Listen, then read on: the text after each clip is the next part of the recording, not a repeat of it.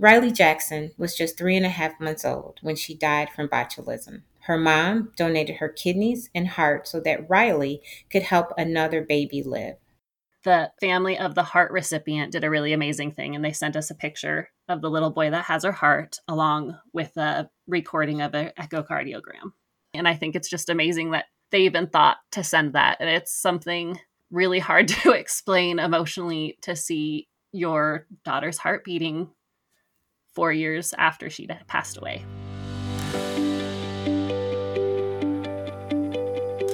Autumn Tolley Jackson is a mother, a donor family member, an author, an organ transplant advocate, and a dedicated listener to this podcast. I'm Marian Shuck, your host for Let's Talk Hope, a podcast devoted to sharing stories and turning tragedies into triumphs. Autumn wrote to me and said she had a story of her own to share, so I'm delighted to have her here today as a guest. Autumn, can you tell us a little bit about yourself and your donation story? I live in rural Eastern Oregon. Up until 2018, I hadn't really thought about organ donation more than just registering to be an organ donor when I got my license at 16. So pretty minimal thoughts into it.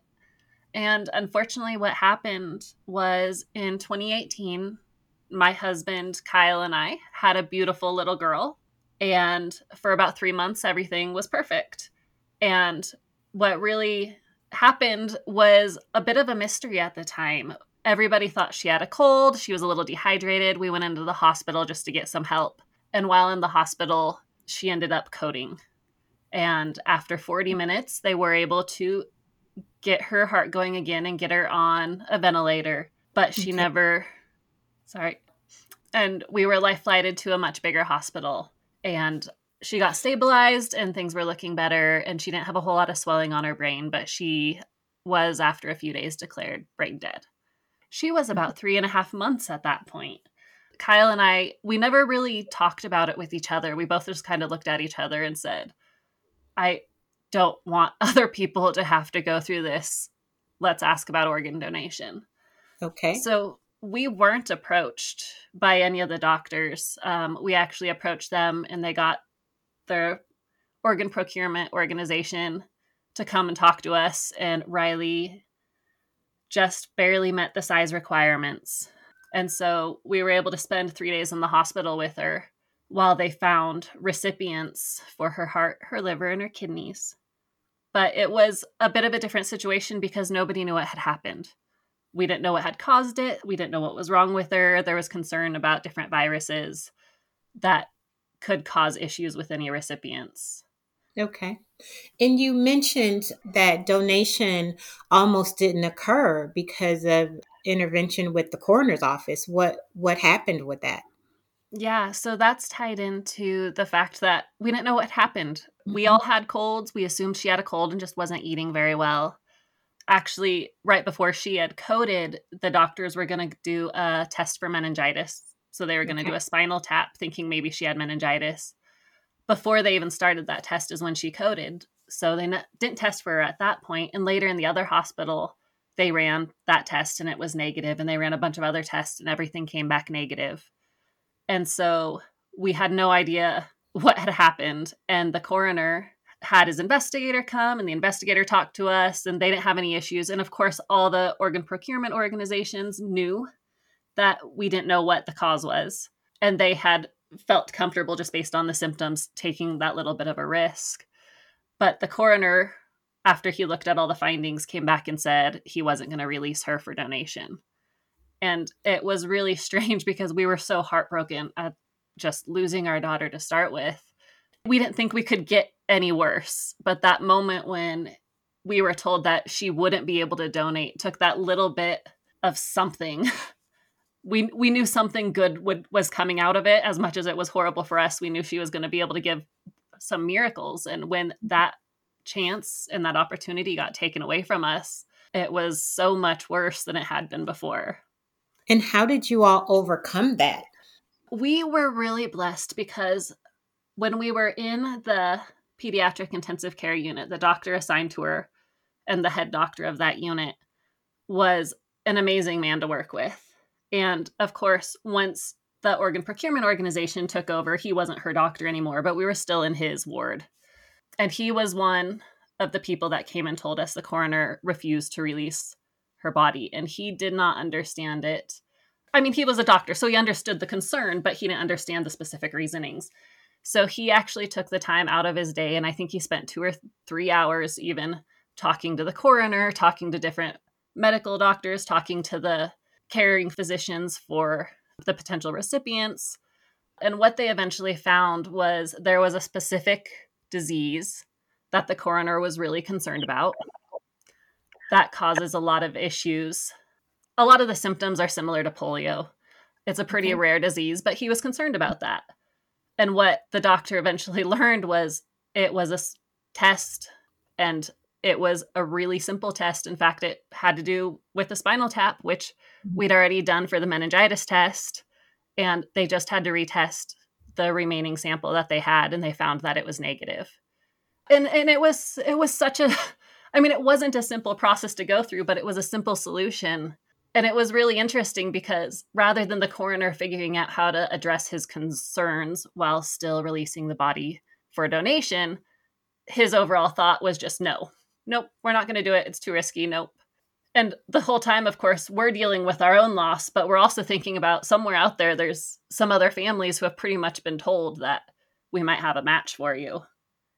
And I think that one of the healing things through donation is that I'm a donor family as well, and while you suffer your loss, just the greatness of being able to think about someone else and some other families that you and your husband decided early on that we want to think about somebody else. We want to share her gifts with someone else. That's just truly remarkable. And so we thank you for that. But I do have a question for you as you finish telling us about what transpired with Riley's donation. I want to know how you found Gift of Hope. Let's talk hope. I was really surprised that organ donation helped us so much through our loss. And we hadn't realized it, like I said, until it was almost taken away. But when we did realize it, I realized that that was something I wanted to continue to be involved in, continue to talk about, continue to share our story. While there's quite a few organ procurement organizations and there's a lot of nonprofits, I live in a really rural area, so it's really hard for me to be involved, which led to me really trying to find podcasts or trying to find different virtual things that I could participate in a little bit better. And so that's how I found you guys. You're one of the few podcasts that talked about organ donation, and I like hearing other people's stories on both ends of it. And so I was really happy when your guys' name popped up in one of my internet searches and I was able to start listening. Great. We'd like to hear that. And so can you tell us, did you eventually find out the cause for Riley Marie's illness? Yes, we did. So the coroner was good to his word. He had said, if she's negative for this disease, I'll sign off on donation. And he did that. We went home, and about 2 weeks later, we got a phone call from a doctor at the hospital, and he explained that she had actually had a positive test result for infant botulism. I don't know, for those of you who have kids or your listeners that have kids, the doctors nowadays and since the 80s always tell you not to feed your kids honey if they're under 2, especially if they're under 1. The reason for that, which they do not explain very well, is honey carries botulism toxin. Botulism is a really interesting thing. So there's a bacteria that produces spores, and then there's spores that produce a toxin. Affects your muscles. Really, it makes it so they don't constrict very well. Typically with infant botulism, there's a lot of issues with breathing. Lungs don't work as good. Blood oxygen saturation levels drop. There's usually signs. With Riley, we just did not have the stereotypical signs. There's about 200 cases in the US a year. However, there have only been 4 documented deaths, with Riley being the 4th death in the last 20 years in the US. And so it's usually a pretty long road for infants that get botulism. They're in the ICU for a month or more. Sometimes there's long-term issues, but typically they're able to identify it and treat it prior to it causing damage that they can't come back from. And for whatever reason, Riley was more susceptible to it. and she did not display traditional symptoms. And by the time we found it, which, like I said, was 2 weeks after she'd passed away, it was too late. And the good news for all the recipients was that it didn't have any negative impact or any associated risk to those recipients. And do you know your recipients? Have you had an opportunity to meet them? From the very beginning, we've been writing, of course, anonymously through the procurement organization. We wanted to let them know how much donating had helped us. We did get one response back from her kidney recipient. And so we were able to communicate a little bit through letter, but we never met in person. And then last year, while we didn't receive a letter or anything, the family of the heart recipient did a really amazing thing. And they sent us a picture of the little boy that has her heart along with a recording of an echocardiogram. Oh, that's awesome. Yeah. So even though I would love to know more about their story and how everybody is doing and talk to them, but I totally respect their privacy. And I think it's just amazing that they even thought to send that. And it's something really hard to explain emotionally to see your daughter's heart beating 4 years after she passed away. Yes. And it was very important to you to just have Riley pass away and not continue her legacy. You went on to write a book. I did. I have written my memoir, and it's called Boldly Into the Darkness, Living with Loss, Growing with Grief, and Holding On to Happiness. And while Riley was really my only experience with organ donation, unfortunately, I suffered some miscarriages early on in my life. My first husband, Joe, passed away while jogging at the age of 30. I'm so sorry. Yeah, there was a pretty impressive 5 years of loss for me. So miscarriages, loss of my husband while I had a 3-year-old and a newborn. And then I had the loss of a cousin that was more like a sister and a grandfather. Mm-hmm. And then I was remarried and we had Riley and lost her as well. There's been a lot of grief in a short time. And I was struggling with it, especially again, being in a rural area that didn't have a lot of resources. After Riley, I started talking to more people about my story, and they started saying, hey, you should share this. Your story can help other people. And so I decided to sit down and write about it and write about how hard it is and also how you can choose to continue living your life to the best and embracing the people you've lost while embracing the life you have left to live. That is so awesome. And I am going to take you up on your offer because you said you would either send me a paperback or an ebook, but I would prefer to have the paperback and have it signed. Great. But, you know, you're absolutely correct. Loss is a funny and fickle thing. It comes to all of us at some point in time, but the way in which it comes to us is different for every single people and how they experience it. And so how did you and your second husband experience Riley Marie's loss, and how did you put that into advocacy? I think the experience for us was quite a bit different from a lot of other people because I had already at that point experienced so much loss in the last few years that I had already gone to the point where I'd talked to counselors, I talked to life coaches, I'd done a lot of reading and research about grief because I needed to figure out how to deal with it for myself and my family. And my husband, Kyle, was somebody who I had been acquainted to prior to my first husband passing away. But afterwards, we became pretty close because he became kind of my grief person. He had lost his dad a few years earlier and he was around the same age. And he told me that it was okay to have all these feelings. It was okay to be mad at somebody who was just trying to help. And it was okay to just randomly start crying in the middle of the day. And so he was somebody who really understood that loss. And so when we were dealing with Riley, we knew how we each grieved, which is a really beneficial thing. And it seems a little bit silly to say it, but once you know how you grieve, when you know it's coming, because in the hospital, we were still very much in shock. So we weren't quite into that deep, acute grief, but we were able to talk about it and say, okay, this is what I do when I'm grieving. Sometimes I pull away. I might need a little more extra space. I have a tendency to blame myself for it. And then he kind of went through his list of what he does with grief. And we talked about how we were going to do it together. And we made pacts, like no crying in the shower, no going somewhere and hiding from the other person when you're sad. If you're sad, we talk about it. and we share that grief together. And so that was really a huge part of it, because in a way we were able to plan. I mean, you can't plan grief, but we were able to make sure we each had the things that would support us the best through our grief available at the very beginning. That's really good because as you've heard and you've listened to our podcast, we talk a lot about organ, eye, and tissue donation.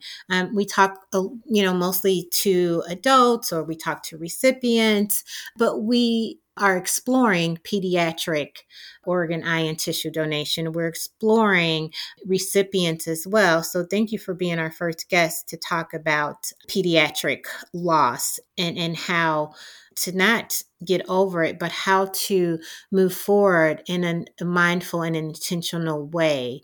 What are some things that you could tell other parents who are experiencing this and may or may not have the opportunity to have their young one be an organ, eye, or tissue donor? How would you advise them how to work through their grief?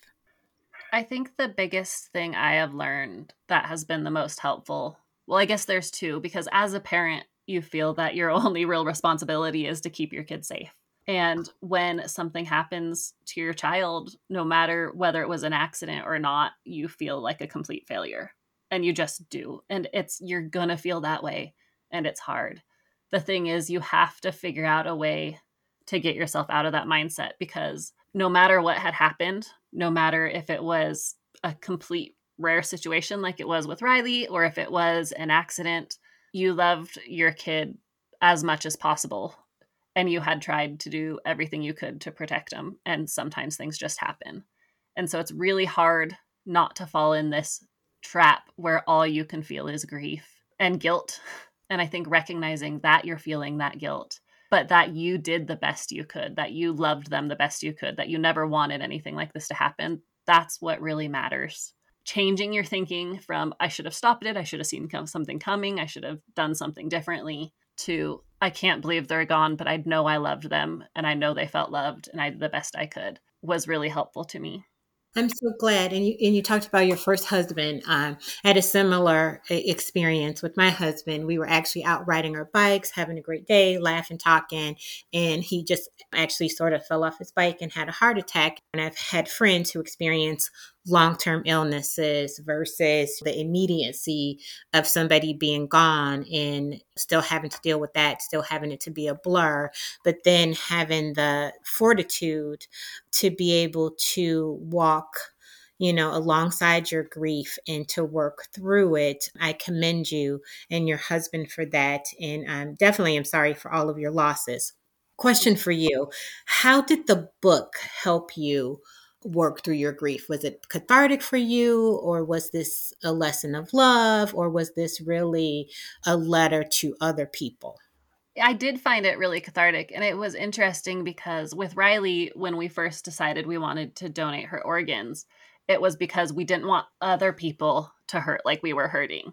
We didn't expect it to help us. And then all of a sudden it did. And the book was kind of similar in that. And then that I wrote it because I wanted to help other people. And I thought sharing my story might help other people because I knew I liked to read other people's stories. But what I found when I was writing it, that reliving some of those events, even though they were very hard, but looking back on how I reacted and what I did and what I understood at that time compared to what I understood when I was writing the book, was really, really cathartic for me, and also really let me see a lot more about the things that I did that helped me, the things that I did that maybe didn't help me. I actually felt that when I was writing the book, it helped me grow a lot, and I hadn't been expecting that. It kind of took me by surprise. Yeah, and when you wrote to me, you mentioned that it was important for you to share your story. It was important to be able to have a platform for you to share your story. Can you tell us why it's so important out of the myriad of stories that are out there that I could possibly have on the podcast? Why was this so important to you? So it's important to me because I think when a lot of people think of organ donation, they think of people that are young adults, old adults. They think of people that are adults. I think realizing that an infant that's 3.5 months old can still save 3 lives is something that a lot of people don't know about. I think organ donation itself isn't talked about as much as it should be. I wish now, and we've had the conversation in our household, but I wish all households would know exactly what the wishes of their family members are, because I think one of the things that prevents a lot of organ donation from occurring is people don't know if their family members would want to be donors. And so they choose not to sign off, which is fine because everybody needs to do what they need to get through those hard moments. But I think having those conversations and sharing stories like Riley's and educating people on the fact that organ donation isn't just for adults. There's a lot of kids out there that also need donations, and that can be donors, is a really important aspect that's under communicated. No, I totally agree. And that's why we do the podcast, because we think it's so important to just share stories, but just to give different perspectives of what it's like. And a lot of people recognize that organ, eye, and tissue donation is a great thing. They think it's an altruistic thing to do. However, they don't really pull the trigger to register. And so we utilize the podcast to just share these stories and share these messages. And what would you say would be the lasting legacy, and how do you honor Riley's gifts? I think we try to honor her gifts really by, like I said, sharing her story, and not just sharing that as an infant she was able to donate, but sharing Kyle and my story and the story of our two sons, that our ability to donate Riley's organs and her ability to give those miracles was a really big part of working through our grief and learning to carry it in a way instead of getting smothered by it. It was something that really helped us as a donor family. And that's, I think, a huge part of Riley's legacy, is giving that gift to us, even though we didn't know it was possible. And for us to be able to share that to other people who may be looking at it as helping other people. And if we can have them look at it a little bit different way and grab onto the fact that it can help them as well, then I think that's a pretty big legacy to leave. And what are your final thoughts that you would like to leave with our listening audience? And I hope you will tell everybody that, one, about Let's Talk Hope, but everybody, even in rural Oregon, about the podcast that you were on. What are some final thoughts that you have that you'd like to leave for the listening audience? I think the thoughts that I have that I like to share is organ donation is an amazing experience, no matter what side you're on. And I've never known anybody on the receiving side personally, though I have read a lot of stories. But I do know on the donor side, it's an amazing experience that can really help with a lot of your grief and a lot of your feelings. And I encourage people that are hesitant about becoming donors, or families that may unfortunately find themselves in a situation where they have a loved one that has the potential to be a donor, that they think about it and really look into their hearts and consider it as a possible option instead of just writing it off. I'm hoping that through the podcast and through people listening, that we can maybe get some more people signed up for organ donation. Also think people need to talk about their grief. So like you mentioned, I have my book. I also have a website called growingwithgrief.com, where all I do is I list resources for people who are grieving. So I think if you're grieving, there's nothing wrong with grieving. Grief doesn't go away. You have to learn how to carry it. And I hope I can help some other people on that journey. I will definitely look up your website. And I just want, again, thank you for being a listener and for having the courage to write in and want to be on the show. Thank you. Thank you very much for having me. I've really enjoyed it. Thanks for listening to Let's Talk Hope. We encourage you to start the conversation about organ and tissue donation with your loved ones today and make your wishes known. You can register to become a donor at giftofhope.org. Hello, Tina Montgomery, Supervisor Community Outreach. In my role, I'm responsible for raising awareness and educating the community about organ, eye, and tissue donation. Daily, I'm asked a lot of questions about the donation process and how does it work. So we've added some questions to our wheel, and we're going to give it a spin and then answer those questions for the audience. All right, so let's spin the wheel. And the wheel is going round and round and round and round. And it has landed on question number 7.